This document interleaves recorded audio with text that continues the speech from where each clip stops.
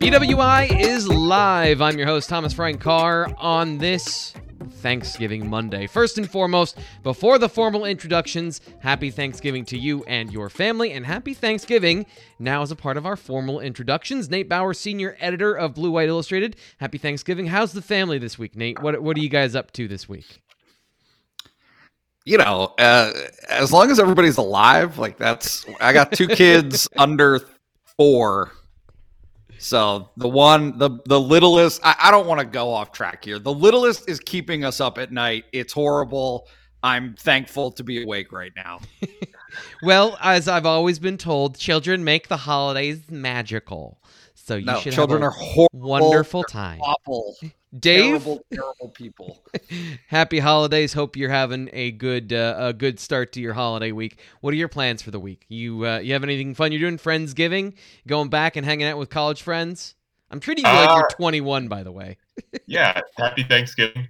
Not quite that exciting. I'm going back to hang out with my parents. So that's something. But yeah, it'll be fun. Just eat a bunch of food, take home a bunch of leftovers, not have to cook for like 2 weeks. Have it made. Well, lucky you guys. My in-laws are coming today at 3:30, and I'm cooking every meal this week. So I do like that. So that's nice. But also, the pressure is now on to be impressive. We're here, BWI Live. Penn State won 28-0 this weekend. So we are talking about what came out of the game against Rutgers. Just before we get into the main topic today, just so everyone is on the same page, because believe it or not, there are still people that don't know what was going on with Penn State last week. So Dave, please fill us in on what James Franklin said the situation was this week when he talked to the media after practice. You got it. They were all sick. They had 35 guys unavailable for the game. 21 of them were due to the flu. They had another 14 guys trying to play through the flu. So yeah, it was a mess, especially the offensive line. Rasheed Walker, Caden Wallace, Mike Miranda, Curtis Jacobs didn't play because of the flu. That's why Sean Clifford left the game. So they were all sick, and it was not ideal. And the way we'll get into more of those details over time. And of course, Nate, you were there post game. You talked to James Franklin and had some insights into that particular situation. But the main storyline coming out of this game, and we've already got somebody in the chat that's asking about it, is Christian Veilleux, true freshman quarterback, comes in for the, as you mentioned, Dave, sick and not performing well Sean Clifford, and leads Penn State to one of their more explosive offensive days that they've had so far this season. So, Nate, I want to ask you, what were your impressions of Veilleux as he went throughout his day on Saturday? Yeah, I thought he was good. I mean, I'm not. It's tough, right? Like the opponent certainly comes into the equation when talking about him, and so you understand that Rutgers' pass defense hasn't been particularly strong this season, and so you know how much. You don't want to get carried away, right? Like, you want to give this kid all the credit in the world. I think that he deserves that credit to come in his first performance and do what he did. 283, 5 yards, something like that. 3 touchdowns. 15 of 24 passes. I think that was the stat line for him. That's good. Those are good numbers. That's a good day. The thing that I actually came away from it, I looked at his. At the passing chart, and what struck me was he didn't have any streaks. He didn't have any 4 misses in a row, even in either direction, right? Like he completed a pass, he had an incompletion, completed one, incompletion, and so if you can avoid those spells of inaccuracy, I think that bodes well. And so that was kind of my takeaway, but certainly as to modest Flamingo's first comment, it becomes a much more difficult and challenging proposition, right, for next weekend. Like if Sean Clifford is healthy, I'm not sure that it would be fair to put the same expectations on Christian Veilleux at Michigan State against that defense as he performed against Rutgers at Beaver Stadium on Saturday. So let me ask you then, Dave, from what you saw, did Christian Veilleux perform as well as the numbers would indicate? And to give you the numbers, just again, as Nate pointed them out, 15 of 24 for 235 yards, 3 touchdowns, including a 67-yard touchdown, also added 10 carries for 36 yards on the ground. Was he up to that level, or are you seeing some things that maybe were not present the first time go around watching it live? Well, I guess the first thing that you point out is maybe 65 of those yards came on a coverage bust from Rutgers because they just declined to cover Malik Mega in the middle of the field. Not a great plan. No, that's not what you want to do. But look, I'm not going to take away anything from this kid, right? This kid, he was sick too, by the way. So he's dealing with the after effects of the flu, and he's coming in and he's doing well. So I think, was his performance as good as the numbers indicate? Maybe you can poke some holes in it, but you got to give him credit. He was good. I have a hard time, I guess, just like diminishing that, but I'm sure, T. Frank, that you probably saw some things that you'd like to point out. Sure, and most of those, by the way, if you want to take a look at them, are in my film study that I do each week that is up right now live at Blue White Illustrated. And you can join Blue White Illustrated at our new home on 3 for just $1. The link to the sign up for that deal, 12 months of access for just $1, in the description of the video. So if you are enjoying the show, 2 things that I have for you quickly. First off, give the show a like. Give the video a like. That lets everyone know on Monday they're not in their rhythm because it's a holiday week. So they might not be paying attention and go, oh, look at that. Then YouTube goes, oh, hey, people are enjoying this. We'll get more people in here. We'll answer more questions. We'll have a good time. Secondly, sign up in the link for just $1. But yes, there were obvious holes when you only throw 24 passes in a game. There are things that we just have no way of knowing about Christian Veilleux at this point in time. Some of those I pointed out were he played very well against man coverage, specifically against zero blitz coverage where you don't cover the receiver. Now, in these situations, he was under pressure. He played well. But when Rutgers threw things at him that were more complex, there were some mistakes. So if you want to see what those mistakes were, you can go check out the film review. But that's really the situation is to me is, can you expect to get the same game plan next week if you just today or tomorrow or whenever it is, declare that Christian Veilleux is the starter? Michigan State is not going to come in the same game plan against a true freshman that they now have some game film on. Nate, the whole game was set up where Rutgers was designing to stop Sean Clifford. Then they, midstream, have to switch, and they have to go to a guy they have no film on whatsoever. So I guess that is the next thing, as we've talked about. I know you've given your hint at this. What are the reasons why because you want to start Christian Veilleux. Everyone seems to want that to happen. What are the reasons why you don't want to do that? I don't know if I want to start him. I meant the universal you. I was kind of stumbling there at the end. It's not just the internet that's having problems today, apparently. No, look. And we all know this, right? Like the backup quarterback is the most popular guy really in the world, let alone on Penn State's campus. And so certainly having seen some of the challenges that Sean Clifford has had this season through his career, some of the things that he's tried to play through, and then coming off of a win, right? Bottom line, a win when 4 of the previous 5 outings had not been. Yeah, I get it. I totally understand the sentiment. However, there are really a variety of things that Penn State and James Franklin specifically will have to consider, right? It is not just getting Christian Veilleux ready for next season. It is, you want to win the game, right? It matters. The 8-4 versus 7-5 matters to Penn State. It matters to all those guys in that locker room. It matters to the program to get every win that you possibly can. Who gives you the best opportunity to do that? Who is versatile enough in terms of their breadth of knowledge and understanding of what Penn State wants to do offensively? Guess what? That's Sean Clifford. It becomes a more interesting decision to make, however, now that you have seen Christian Veilleux do it, right? They had no choice, right? Yep. He had to play in that circumstance, goes out there and is able to do it. So now he's got that under his belt.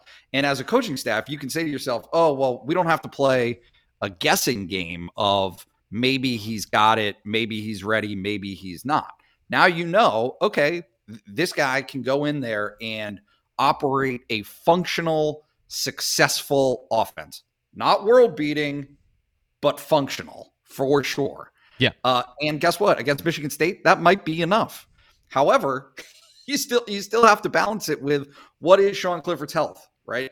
He was holding his elbow on the sideline. Cameras caught that. People in the stands caught that when he came out of the game. How much of him being pulled had to do with his performance, being hooked up to an IV before the game, and that elbow. Did he go into the medical tent for that? It's one thing I did not see. He did. Okay.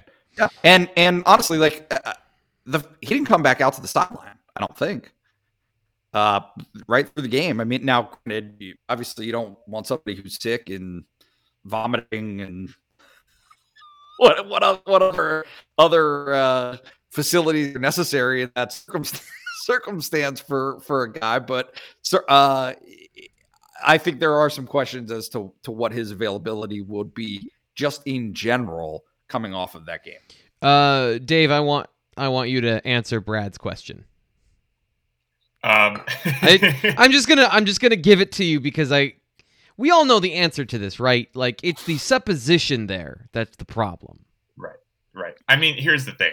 Penn State is not going to just play a young guy for the sake of playing a young guy. There's going to be like the same thing is true of the offensive line, who I'm sure we will get onto. If Penn State feels like Sean Clifford gives them the best chance to win against Michigan State, they're going to play Sean Clifford because guess what? I mean, there's no guarantee that Christian Veilleux is their starting quarterback next season, right? It could be there's this guy named Drew Alar who might have something to say about that. It could be a transfer. So it doesn't seem logical to me to devote a big game to Christian Veilleux for the sake of getting him ready for next season when you don't even know if he's going to be the guy. And can I also add that nothing left to play for. Nothing left to play for. As Nate said, have you learned? Like, this is the point where for you, Brad, there's nothing left to play for. For you, you don't care about this game. You know who really cares about this football game coming up this weekend? Every single person in the Penn State locker room and coaching offices. They dedicate every single day of their lives, 16 hours a day for some of them, as the coaches do, to win this game coming up this weekend. I don't know how many times we have to say that. So I understand, like, it's the perspective of seeing it from a position that isn't your own to say, okay, they really want to win this game coming up this weekend. And Brad, you are by means not wrong. You are not wrong in the idea of the larger picture. But I'm just saying, like, you have to understand that that's only one aspect of it. The people that are living in that program are like, that's crazy talk to think, well, this game doesn't mean anything. Every game means everything. And this is I say this all the time on our postgame show when we get questions like this, Nate, is if James Franklin were to do that, how much credibility would he lose in the locker room of saying go 1-0 every week and then go, well, maybe not this week? That seems like that would undercut his entire program building thing, wouldn't it? I think there's a counter argument to be made even outside of that realm, which is, what if Michigan State lights him up Yeah. What if Michigan State sacks him 10 times and intercepts him 5 times and he's just thrown out to the wolves and you thought to yourselves, well, who cares? Doesn't matter. We got nothing to play for. This season's over. Might as well throw him out there. They don't feel that way. I can say that very, very confidently, that the notion of developing quarterbacks, and trust me, I understand how much pushback there will be to what I'm about to say. It is a meticulous process. Yep. They want to control every single possible detail, right? And variable that goes into it. And so it really, again, like, I don't want to go too far off topic here, but there's a reason why James Franklin has been complaining about the non-conference schedule for Penn State this season all year long. And the fact that Penn State had to open the season at Wisconsin. The reason for that is players like Christian Veilleux, who may have had an opportunity if Penn State had played Villanova week 1 and Ball State week 2, and I don't know, Marshall, some garbage, right? Like, whatever happened to Temple? Would have been good old opportunities Temple. other than. Yeah. And it just is what it is. Like, that opportunity did not happen. Penn State had to be ready to go out of the gates this season. And so that opportunity for development, that opportunity to test some of those guys and give them in-game experiences that were of little consequence flew out the window. But now you're on the back half of the season. You're in the last regular season game. You still don't want to ruin this kid's ability to go into the offseason feeling good about himself, because you will need him next year. And one of the things you don't want him to be messed up. One of the things that was clear by his performance on Saturday, he's a very confident young man. That's the part you don't want to damage. That's the part where you're protecting that particular thing that's going to make him good, because the accuracy and the decision making, some of those are going to go up and down. But the confidence to go through it is the big thing. And Dave, this is then the next part of this. Was there a coaching failing for not seeing his talent and saying he's the guy we should go with against Iowa, or having a very short leash on a guy like Taquan Roberson in that situation, knowing you had Christian Veilleux on the bench? How do you view that particular conversation that has cropped up and there has been talked about since the game ended, actually during the game so far this weekend? We got Dave, you're muted. Buddy, you got to unmute yourself. Oops, sorry. My cat is not happy to be locked out, so I've muted myself so that we don't have to listen to her trying to break in. But yeah, I guess it's impossible to me for anyone outside the football facility to really accurately answer that question, right? Because the explanation that James Franklin gave us on Saturday was, because he was asked this pretty directly, and he said that he's allowed to get better. Christian Veilleux is allowed to get better, more or less is what he said. So in James Franklin's mind, Christian Veilleux progressed from a point in week 5 or 6, I think it was week 6, to now he progressed to the extent that he has now hopped Taquan Roberson on the depth chart. So is that a believable explanation? To me, I think it is. Yeah, the kid's a true freshman. He's allowed to progress that much in that span of a time. I don't think that's an outrageous thing to say. Is it also possible that that's just kind of a convenient answer for Franklin to give if he just made the wrong choice in that situation? Yeah. So to me, without having that inside knowledge, you just got to shrug. You don't know the answer. And people are going to feel very strongly about it. And I get that, because you saw the results with Taquan Roberson and they were awful. Yep. But I don't see how you can definitively say he had to play that Iowa game. He was better at that point because you don't know. If you say that you don't know, you're full of it. Or if you say that you did know, you're full of it. You just are. Yeah, to retroactively put yesterday's or Saturday's performance back in time against Iowa, and I'll get into some of the differences between the two games from a schematic standpoint, but Nate, you have a point you want to make. I have a hot take. Okay. Hot. I hope we can hear it. Not a hot take.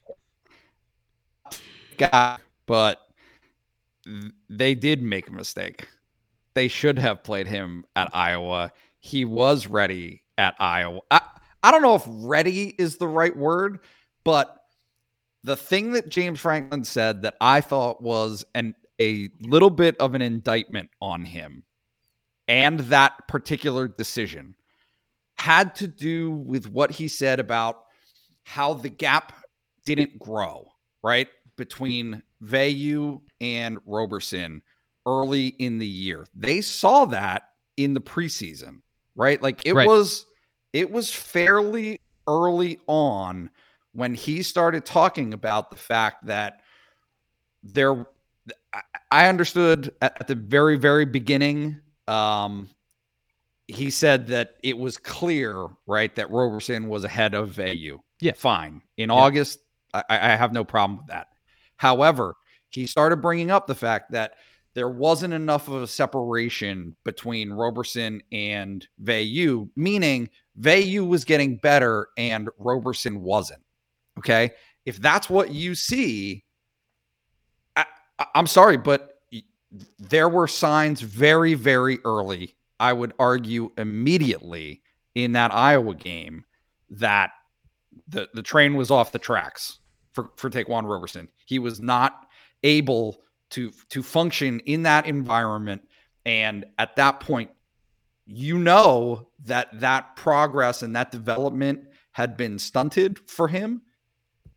Go to the guy who is making progress. Go to the guy who is doing those things to get better. So is this an area where James Franklin's people have said loyalty, stubbornness, whatever it may be in that situation, whatever that fixation on playing the guy that he feels comfortable with, is that a flaw in a guy, or is that something where the process is correct, but the outcome is just unfortunate that Roberson didn't or couldn't reward that? Which has been rewarded in the past, by the way. So it has been 50-50 when it comes to these situations. How do you view that particular trait in James Franklin that I think is a problem for some Penn State fans? It's both. It's both, and you have to live with that. That's life. Things are complicated. Loyalty is an unbelievably positive quality to have. It establishes trust. It's a foundational element of a relationship, and in coaching, particularly the style of coaching and the style of leadership that James Franklin wants to have is essential. It is crucial to have that. However, that doesn't always pay off. And there are times listen, none of what I'm saying right now is something that he would not acknowledge or admit to. He has said so publicly, including in past instances where, maybe it was Trace McSorley who was hurt and got the nod over a qualified, able backup who could have played in that circumstance. He is loyal. He is especially loyal to the quarterback position. He sees that position as a North Star of sorts, a compass for the entire program and how it wants to run. And Sean Clifford is a perfect embodiment of that. He does everything right in terms of how he conducts himself, how he behaves, it sets an example, so on and so forth. However, there are times where you've got to be able to put that aside and make a decision that is bold and aggressive and is in the best interest of the program. And that's what's going to be super interesting to see is if Sean Clifford isn't right on Saturday at Michigan State, because that like, to me, that's the thing is if Sean Clifford says he wants to start, you have to start him. It's just a matter of how quick is the hook. If things appear the way that they did on Saturday, which I think that you would agree were not great. I got to admit, I'm a little surprised that you had that view. So from the X's and O's standpoint, and this is just what I'll say about the last thing we'll say about the Iowa discussion is James Franklin said there's a difference between putting Christian Veilleux in this game versus this opponent at home versus on the road versus that particular defense. Iowa runs only zone coverage. Only zone coverage. Christian Veilleux, I don't have the exact stats in front of me, but he nearly threw 2 interceptions into zone coverage on Saturday against Rutgers, who's bad. They're bad at football. They don't cover well. They don't tackle well. They don't stop the run particularly well, and that's their strength.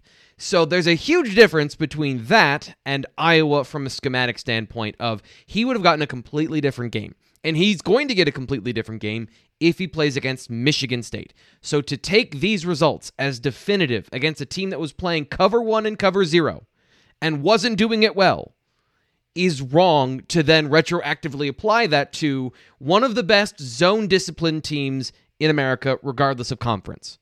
So I don't know if he would have performed well. He probably would have done better than Taquan Roberson in just operating the pre-snap offense, because that was clear on Saturday that he's got that part down. But then the question does become, as Dave said, if you weren't in the program watching him run the offense, at what point did that click in? At what point could he just call the play in the huddle and adjust pre-snap? Because that's half the battle, and I don't know the answer to that either. So I think that's a fair point to bring up, that this has been happening all season, but the tipping point, as Dave said, is very much up in the air to me. But that's the first time I think we've disagreed on anything about that, Nate. That's the first time. We got to mark this down. I'm not saying that it's like obvious necessarily that it should have been a slam dunk, that Veilleux had passed, like, because that's the decision. The decision isn't whether or not to play Roberson or Veilleux in that moment.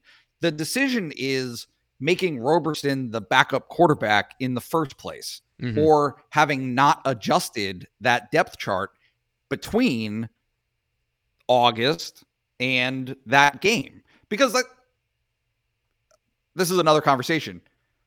All of those decisions are made so far, right? Like, decisions aren't made during games. Decisions are made during the week. Decisions are made on Tuesdays and Thursdays.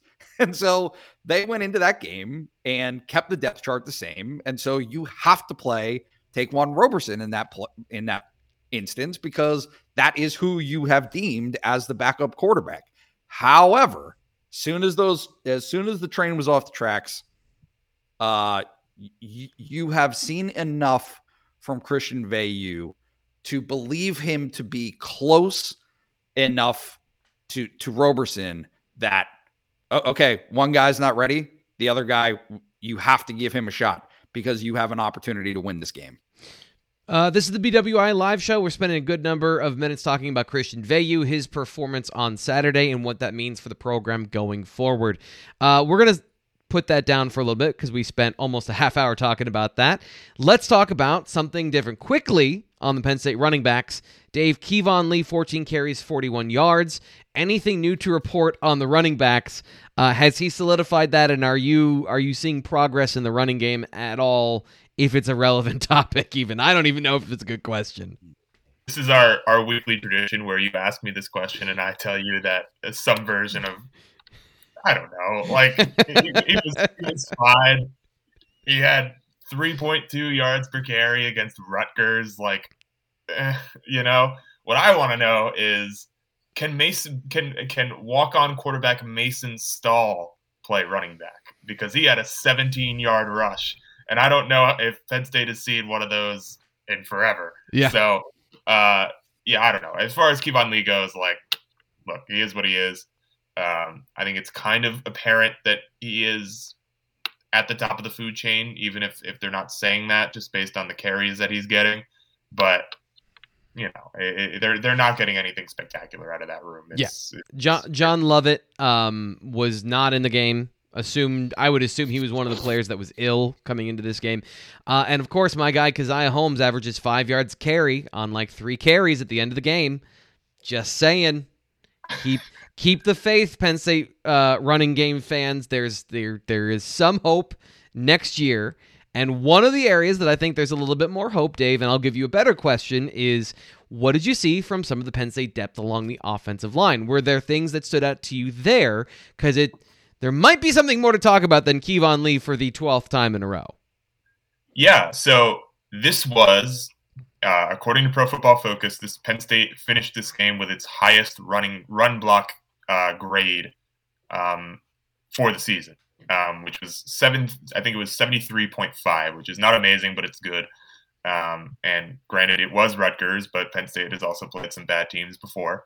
But yeah, I thought Landon Tengwall played well. He did his job. He got a lot of snaps. I think he got like 60-something snaps, so he played a lot. We saw a lot of him.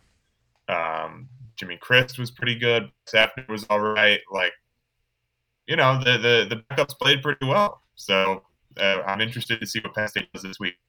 We're here on the BWI Live postgame show. Appreciate you sticking with us. It's like every other, whichever one. I'm trying to ask the questions of the person who has the clearest picture on our show today to make sure we're avoiding some of the issues we're having with our audio and video connection. But appreciate you sticking with us. One thing I want to ask you, Nate, seeing as you've got a nice crystal clear picture. There we go. What do you make of Malik Mega? Was this a Daniel George moment against Akron? Or, as we talked about last week on the show, going to be entering his 3rd year next year, is this somebody that Penn State fans have to now consider taking seriously going forward at 6'4", over 200 pounds, and runs as fast as you saw on Saturday? Yeah, for sure. No, he's going to play, and he demonstrated that by the fact that he was getting earned reps in the first place, right? I think the first game that he saw was Illinois, but he's played in every game since then, and his reps have increased every game since then. He was just hurt. Like, that's it. Last season was, really to the extent that it could be under COVID conditions, a developmental year for him, as it was for a lot of those guys. But he was expected through the offseason this year to start to just take some steps. And he's got, like, James Franklin has said it multiple times now on his radio show, that this kid has all the size, speed, like the stats are all there for him. It is a very appetizing and enticing opportunity for him to like, that's what you want. You want a guy that's 6'4", 200 pounds, can run like that. However, as we know and have talked about many times, it's just consistency. Yeah. How often can you duplicate the effort? And Malik Mega had, by a matter of simply not being available and not being on the right, like, the best ability is availability. Yep. And so his inavailability at the beginning of the season prevented him from being on the field. Now that issue seems to be past, and he's starting to take the strides that Penn State wants to see. I mean, I very, very much expect him and anticipate him, barring other injury concerns, to be a factor, honestly, the last 2 games this year and next season as well. I want to double back to the offensive line because we were talking about Landon Tengwall, and I'm going to do a whole daily show today on Landon Tengwall. So I got a little skittish. I didn't want to spoil all the fun for later today. Make sure you tune in. But Dave, I wanted to bring up Ryan's question about the offensive line. I saved this for now. Hopefully, Ryan, you're still paying it. You're still here with the show, regular on the show. I didn't forget about this. I was trying to save your question till a point that I think made sense. Some of the offensive linemen that we didn't see on Saturday are guys that I think might fit this bill. Out of the seniors who came back, who do you think has the opportunity to return for another year? I think he means of the seniors that walked or that didn't walk, who are the guys that you think have the best reasoning for returning? Dave, does anyone come to mind to you? You muted again. Your cat was being loud, huh? It's driving me crazy. I'm so sorry. Yeah, it's interesting. I think Nateson did some reporting earlier, before the season, that Penn State maybe wasn't super keen on using that extra year if it could avoid it with some of these older guys. So I don't know where they stand with that now. The offensive line is interesting though, because the offensive line, it hasn't been great. Right. Do you want guys who haven't been any good back? Like, I don't know. When I think about it, I think the two guys that stand out to me are Jair Brown. Do you get another year of Jair Brown? And Sean Clifford, which is also an interesting question. But outside of that, I mean, like I don't know. T. Frank, do you have a guy in mind that you're circling? Well, he's a redshirt junior, but Rasheed Walker has not had a phenomenal year, and I know he didn't walk on Saturday, right? Like, he was not considered a part of the senior class. He's a guy that we've talked about a lot as far as who could go to the NFL draft early, as a redshirt junior. But I don't think he's played well enough to make himself a top 100 pick this season. And then it becomes about, like you said, I don't know that Mike Miranda makes a lot of sense for Penn State football to bring back. And then, Nate, you brought up P.J. Mustipher to James Franklin earlier this year, and he had a reaction that surprised me a little bit, because I was thinking, based on what you had said earlier, that it was not really an option for anybody in the program going forward. What do you take of that idea that Ryan's bringing up of guys that could return? I think that it is like, let's cut the pretense. If the guy is good, yeah, they'd love to have him back. Yeah. If the guy isn't particularly productive, for whatever reason, like the guy that kind of stands out to me is Cam Sullivan Brown. Here's a guy who people, there had been a buzz about him. There had been some expectation for 3 years in a row. Yeah. And look, but again, it doesn't diminish, the effort that he's put in, the contributions that he's made to the program. I mean, look, like this is where the analysis part comes in, that is, less rosy, but like he's had the opportunity. He's had the chance to put that on the field. Yep. Anthony Wiggin has had the opportunity. Yep. He's had the chance to put it on the field. And so if you've gotten your shot and you've been able to be healthy or not, either way, they're just, it's going to be few and far between, in terms of those kinds of guys that, because that's the deal. Is James Franklin talked about it last week again on his radio show. It's not just, hey, if you want to come back, we'd love to use a scholarship on you. You can't. Yeah, they're going to be capped at 85 next year with the rules. And so you are taking away a potential scholarship for a transfer, for somebody coming in late in the class of 2022, all of those things. I mean, I just think that it's going to be a balancing act for Penn State, but I would not anticipate that being necessarily an attractive option. If I could just add one thing, I wouldn't be surprised to see Penn State's transfer portal additions include someone like that who has played 4 seasson but can take advantage of a bone. Adding experience is a solid way to go. Yes. And I think that Penn State will, if those are options out there, and who knows what that landscape is going to look like, but I think that's the way that Penn State might conduct itself. Yeah, and the last point of this question, and Ryan, thanks again for the donation to the channel. If you want to add a super chat like Ryan, all you got to do is donate to the channel, and we'll get your question. And look at that, we just got one from David. Appreciate the support to the channel. If you want to ask a question, we'll get you to it, but we absolutely always get to our super chat questions. So appreciate guys supporting the channel. The last thing I want to say about that is 2020, as we all know, was a weird situation.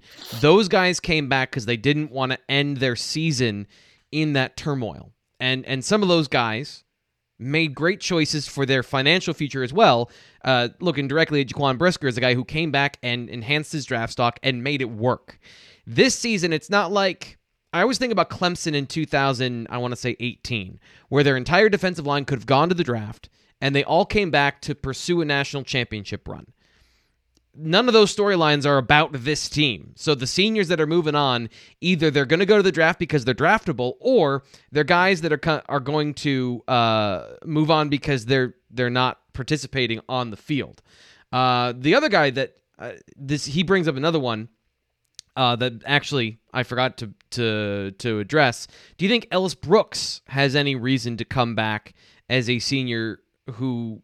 Did he walk on Saturday? I feel like I'm very unprepared for the show. I apologize. No, he did. You guys were at the game. Is he a guy that you would see as a value add to come back next year as well if his draft stock isn't where he wants it? Dave, go to you. Yeah, definitely. I mean, if he wants to come back, I certainly think he's a useful piece that Penn State would accept. But yeah, as far as the other question, T. Frank, I guess to me. I would lean towards Kalen King. I've been impressed with what Kalen King has done. He was really good on Saturday. He got like 20 snaps. Yep. He was targeted twice, broke up both of those passes. Probably should have had an interception. Do you think that Daquan Hardy fits better in the slot? Yeah. Would you be hesitant to move out of that star position? That's a tough question because I'm always open to new ideas like Daquan Hardy playing on the boundary, but he's been so good in the slot. And you can look at that as a 12th starter, so I don't necessarily know that it makes sense to move him from where especially seeing as you've got both of those guys. That's how you get them both on the field. So to me, it's not so much that one or the other replaces Tariq Castro-Fields. It's going to be Kalen King and Johnny Dixon taking those snaps next year. Daquan Hardy's already a starter. And this is just, if you don't view the slot corner as a full-time starter on the defense, you should start doing that because it absolutely is. And he's been a critical piece of this defense. I said this the other day. I think he's the second best corner on the team, despite the fact playing in the slot. This is another question that we've gotten a lot. Brandon Smith, come back or not? I guess this is going to be how we address the defense today, guys. Brandon Smith, back or not, Nate? But to be determined, I think.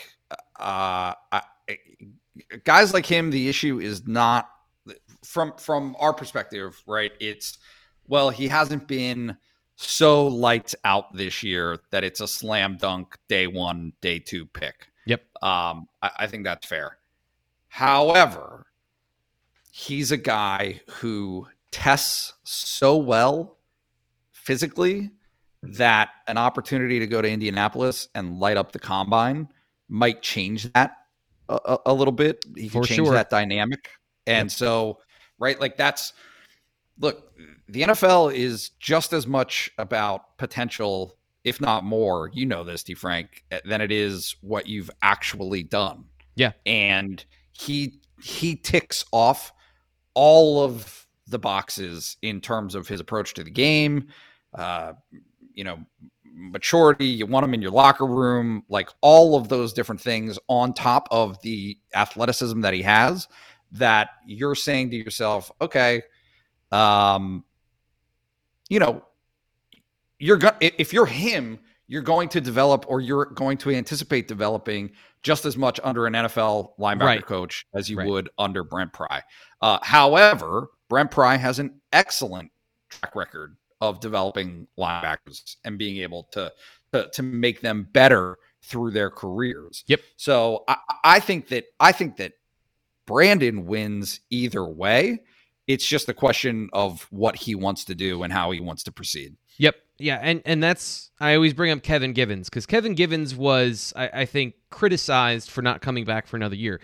Kevin Givens wasn't getting any bigger. He was 6'1", 285 or so, and he was good as far as, his technical ability. He's going to work on all of that if he takes a chance on himself in the NFL. He didn't get drafted. He was put on a practice squad, and now he is a co-starter for the San Francisco 49ers. So you can get better in the NFL as long as you have the talent physically to make the team. And Brandon Smith is going to be drafted.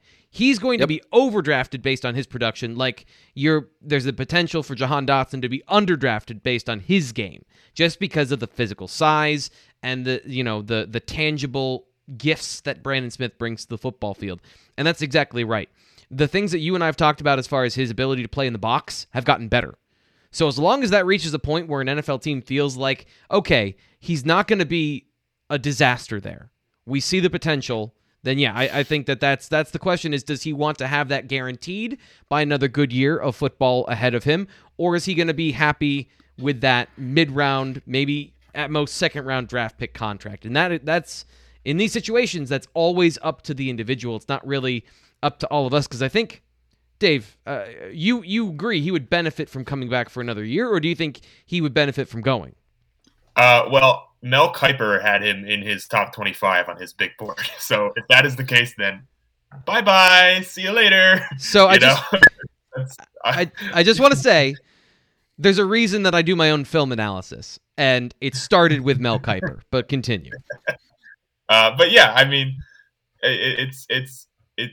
NFL teams are going to want him for the same reason Penn State want him, because he's an athletic freak, and maybe he hasn't necessarily filled out into what Penn State maybe he could be, and maybe what some of the recruiting guys thought he could be while in college, but he still has the same potential to do that in the NFL. So, and maybe he's a guy like, look, Odafe Owe didn't have a sack his junior year, and this probably isn't a perfect comparison, but I think it works, and now he's a freak for the Ravens. So yeah, I don't think that college production always equates to draft stock, and in fact I know that it doesn't. Right. So I certainly think that it's a possibility that Brandon Smith, like Nate said, lights up the combine and goes a bit earlier than we think he might. So now we're on this train, we're going to keep going. Joey Porter Jr. Well, Nate, what are your thoughts on what that decision is going to be, as a guy whose father obviously is Joey Porter, knows his way around the NFL, knows his way around the NFL draft. He clearly looks like a guy that wants to play on Sundays. Like, everything screams that about him. Do you think he's a quasi-surprise early departure? I would say this. And this is speaking more generally, but I think most of the guys that you think or we think or everyone else thinks are toss-ups are more likely to go than to come back, because that's what everybody's trying to do. Nobody that's playing college football is doing it. I mean, there are a few for the love of the game, but everybody's trying to go to the NFL. Everybody wants to go to the NFL. And so very clearly, if Joey Porter has an opportunity, I mean, look, like, I have no idea what genuinely, like, is he a day 2 pick? Like, what's his?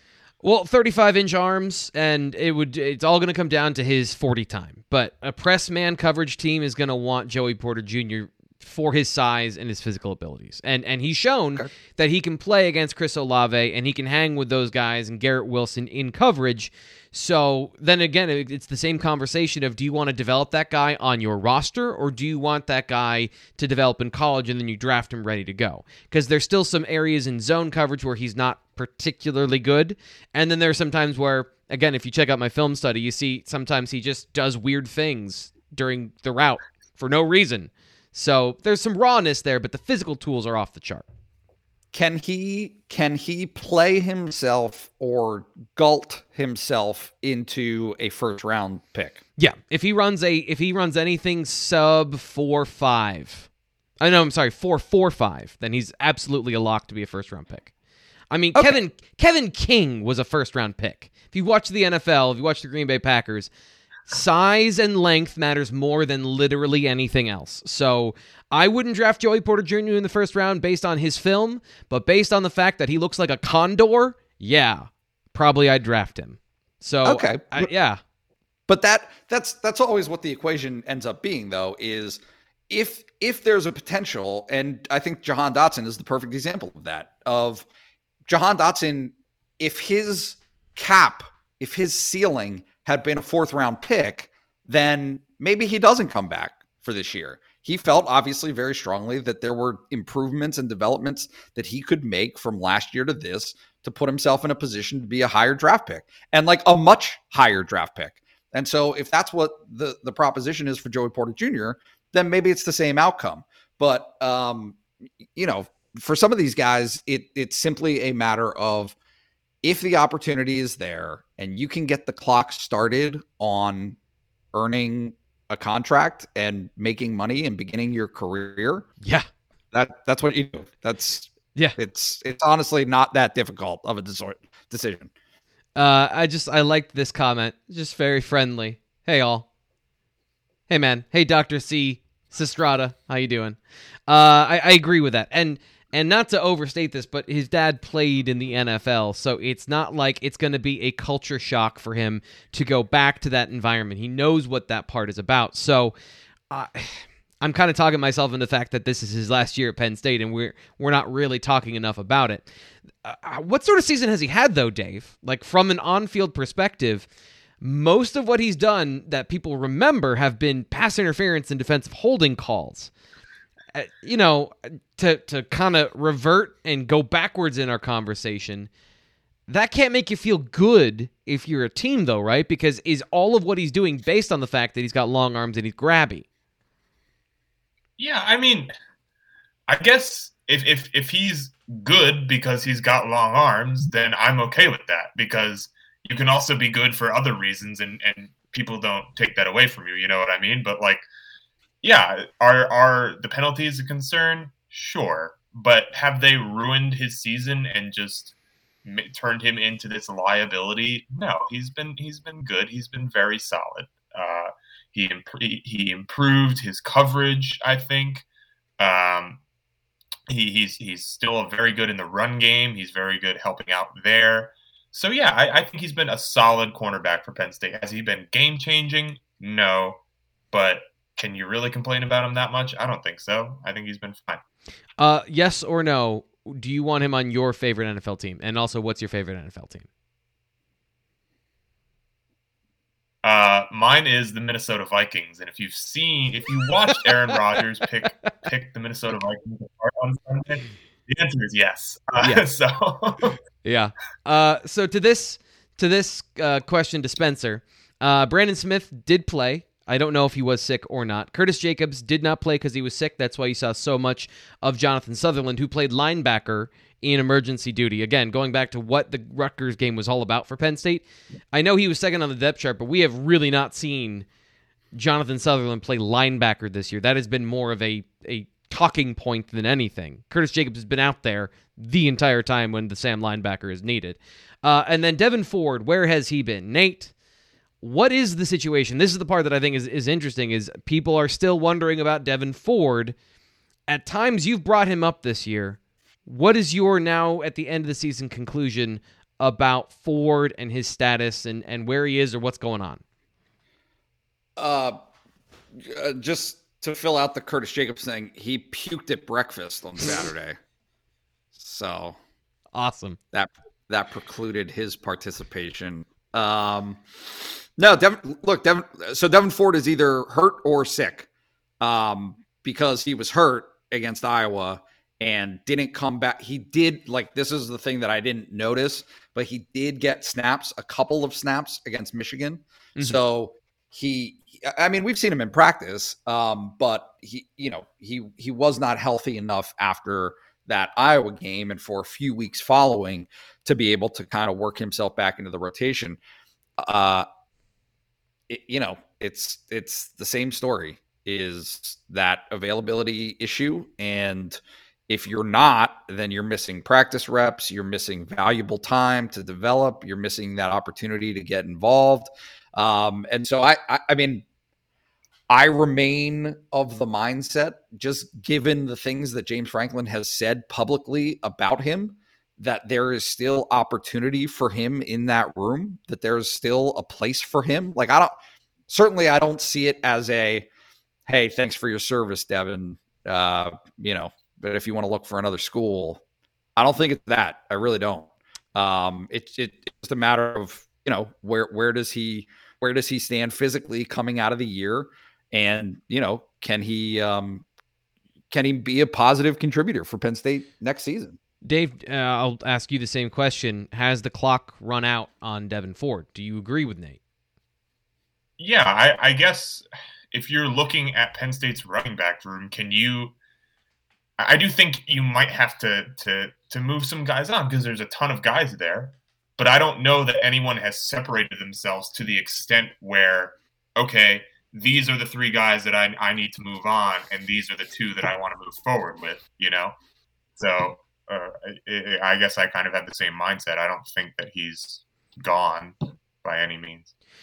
That it's going to be an interesting thing to monitor going forward because there are going to be transfers. There are every year, and my curiosity is Devin Ford. My interactions with him seem like he is a very proud running back. He seems like he's a very proud individual, and to not be able to contribute this year, it's either a coaching thing, and he's going to want to move on, or he's going to try and stick it out. But I don't foresee him coming back to a situation where he's not a main part of the rotation. Just that's my read on his personality of a guy that is, it seemed like he's a very, very proud person that wants to be a part of it, believes in himself. And guys like that, if they don't get a chance to play, that tends to happen. So that's what I'm looking at. Spencer, and I appreciate you donating the channel. One of the things here that I think is really important that we've covered is that Keziah Holmes is redshirting. I am a Keziah Holmes super fan. For everything we just talked about Devin Ford, everyone's thinking Devin Ford is the speed back that is going to solve these problems. I have moved on from Devin Ford personally because I've seen enough to know that he hasn't developed physically. Keziah Holmes has, but he's doing that in a redshirt year. And James Franklin, unless he's physically forced to do it, is not burning a red shirt. So that is the year that Keziah Holmes is having. He is, I think, going to be a big contributor as far as what happens next year in the running back room, but it is not going to be, at the very least, until the bowl game. I think he has one more game before that is up. He's played in 2 so far this year, the 3rd one this week, so it's either going to be next week or the bowl game, but I do not believe it'll be both. So yeah, I'm with you. Keziah Holmes absolutely needs to get more touches. We'll see more of that in 2022, however. BWI Live, we're wrapping up here. I want to get your thoughts on what's coming up next week. What are you thinking about? What are you looking forward to as we head into Thanksgiving week, Nate? James Franklin's contract. Yeah. I mean, I think that this, I am, and maybe I'm wrong. Here's the problem. I just said James Franklin's contract. It's not about James Franklin. It's not about his contract. This is a crossroads for Penn State football, and for it to happen in the next to last week of November means that it won't get the attention necessarily. But if this goes the way I think it's going to go, and he gets a contract extension approved tomorrow on Tuesday, then really what's coming attached to it is a decision by Penn State as an institution to take football really, really seriously. And if that happens, it is a roadmap to a future in which I think that the program is more competitive on not just a Big Ten scale, but a national scale moving forward. We had to end with some very juicy and thoughtful analysis from you. So thanks, Nate. Could have done another 20 minutes on that, although we've done that particular conversation so many times. If you want to see that, Nate and I have talked about that on the BWI Daily about it once a week for the last 2 months. So just go check out YouTube, Blue White Illustrated on YouTube. Make sure you subscribe. You're already here if you're watching this video, so just hit subscribe. And if you've gotten this far in the video, give it a like. We appreciate you coming. Dave, your final thoughts as we head into the week against Michigan State. What are you thinking about? What do you want to know coming up this week? Michigan State's pass defense isn't very good. My analysis is not as big picture. But yeah, Kenneth Walker, right? He's going to be. I'm looking forward to watching Kenneth Walker. I don't know if Penn State fans are, but yeah, how is Penn State going to stop one of the best running backs in the country? Are they going to be able to take advantage of a really not very good Michigan State pass defense? I think there might be a lot of points in this game, which hasn't really been the case in Penn State games recently. So yeah, I'm excited for Michigan State. I think it should be fun. One thing that I'll end with, and something I noticed watching the film, maybe somebody else saw this and picked this up on the game. Ellis Brooks, one of the last plays, he came off holding that casted thumb. So stopping Kenneth Walker starts with having your starting middle linebacker. Don't know anything, just telling you what I saw on film as far as a guy who ran off the field immediately once that happened. That is going to be interesting. We are going to get no information on that going through the week about Ellis Brooks or his thumb or his hand or whatever, but that will be a big thing coming up next week, and that's something I'm looking forward to finding more out, even if it's just on Saturday. That'll do it today for the BWI live show. I'm your host, Thomas Frank Carr. Thanks again to Nate Bauer and Dave Eckert for coming on and sharing their thoughts about Penn State football here on the show. Make sure you stick around. We got the BWI Daily Edition coming up all week long. We're not taking any time off for Thanksgiving because that's how we roll. Stay tuned for that. Make sure you subscribe, and where you subscribe wherever you get your podcasts. We'll be back tomorrow.